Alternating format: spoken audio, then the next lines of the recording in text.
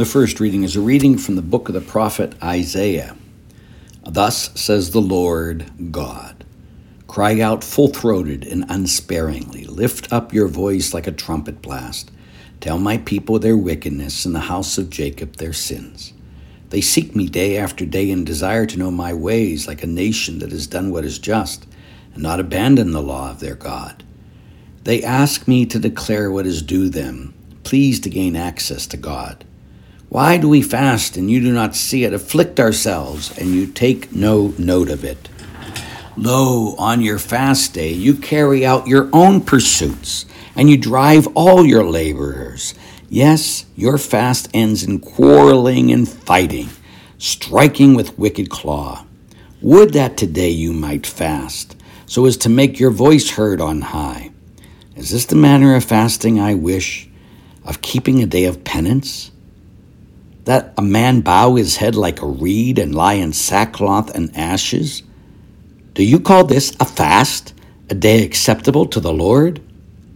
This rather is the fasting that I wish, releasing those bound unjustly, untying the thongs of the yoke, setting free the oppressed, breaking every yoke, sharing your bread with the hungry, sheltering the oppressed and the homeless, clothing the naked when you see them, and not turning your back on your own. Then your light shall break forth like the dawn, and your wound shall quickly be healed.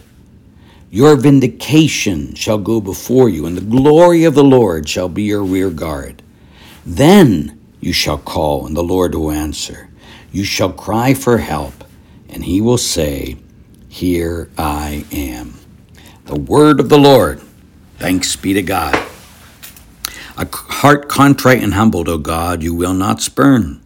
A heart contrite and humbled, O God, you will not spurn. Have mercy on me, O God, in your goodness, and the greatness of your compassion. Wipe out my offense.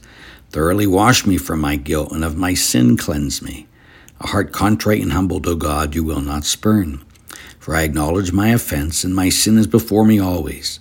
Against you only have I sinned, and done what is evil in your sight. A heart contrite and humbled, O God, you will not spurn. For you are not pleased with sacrifices. Should I offer a burnt offering, you would not accept it. My sacrifice, O God, is a contrite spirit.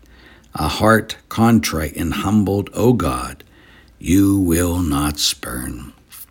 A heart contrite and humbled, O God, you will not spurn. My brothers and sisters, may our Lord be with you and with your spirit. A reading from the Holy Gospel according to St. Matthew. Glory to you, O Lord.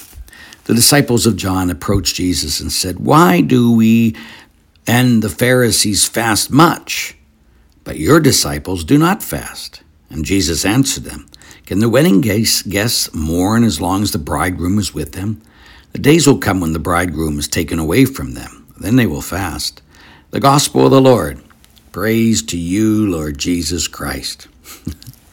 I think if there's anything I could sit down with every single Catholic throughout all the world and go through with them the first reading today, Isaiah 58 and following, where God is kind of just telling us, listen, you call out to me and you want me to hear you, but I'm not going to hear you. Because on the day of your fast, you carry your own pursuits, right? That you're doing what you want on your fast. But then God says, this is the kind of fast I want from you. And then I will hear your voice. And then later on he says, and then you will find healing. You will cry and he will say, here I am. But what is this kind of fasting? He says, this is the type of fasting that I wish. Releasing those bound unjustly, untying the thong of the yoke, setting free the oppressed, breaking every yoke, sharing your bread with the hungry, sheltering the oppressed and the homeless, clothing the naked when you see them, and not turning your back on your own. Then shall you break forth like the dawn, and your wounds shall quickly be healed. The fasting that God is calling us to do is to take care of the poor. Period. This is what he said, and this is what Jesus lived, right? He went and brought healing. He went out to the poor. He went out to the sinners to bring them healing, to bring them back to God. And that is what we got to do. So again, anything that you and I are doing for Lent that keeps us focused on ourselves is not what God wants us to do. He wants us to make sure that everything we do, whether we fast, we do it for others, not just in reparation for my sins. We do it for other people, that they would come to God, that they would be healed. We take care of the poor. It's not an option. Again, when people do their thing, what are you doing for Lent? I gave up chocolate. Well, that's nice, but what are you doing for the poor? Are you doing almsgiving? No, well, God tells you got to do that. And so these are the things that God is asking us to do. You hear me all the time. Are you listening to what Jesus says? And then are you doing it? May each of you know his love today and forever. Amen.